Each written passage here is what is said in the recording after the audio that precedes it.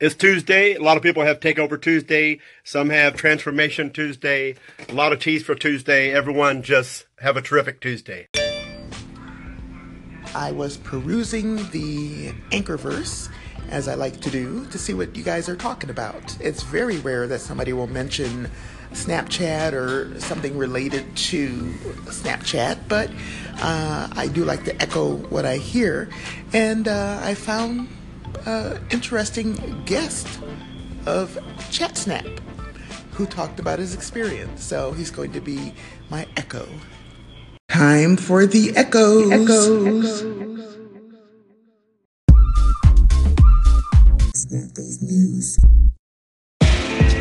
Not sure if you were aware that Snapchat has come out with an update that has to do with cards. Sort of like Google Now. If you ever looked at the Google Now cards, they tell you about all this contextual information, news, celebrity updates, your stuff that you're trying to track on UPS or USPS. This basically concierge type information.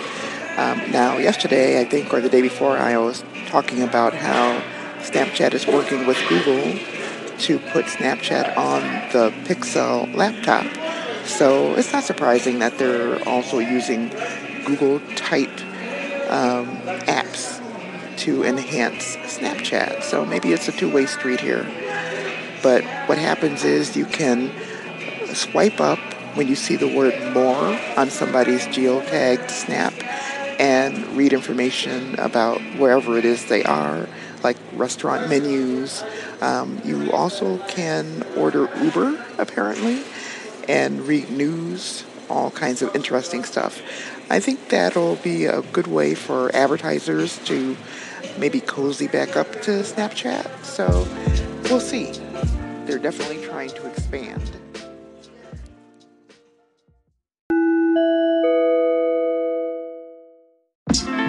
Well, I am pleased to find out today of a second update, and this is one that I've been waiting for. I am so glad to see it. This one has to do with the ability to reply to people's stories. Now, before, if you were watching somebody's story and you wanted to make a remark about it, you'd have to swipe up and type in your chat message, send it, and then you can continue watching the story, which is cool because you don't lose your place or anything. But if you wanted to do more than that, like send them a voice message or a picture or something, then you'd have to press on their name and click the little box so that you could reply to them and use any of those options. Now, the update allows you to do that straight from their story. So now I can swipe up and I can record a snap. Or I could send them a picture from my photo gallery. Or I can leave a voice message. Or I can make a video for them. Or I can click on the icon for the Bitmoji or the stickers or whatever and send those. So thank you, Snapchat, for this update. It is extremely helpful and practical. I love it.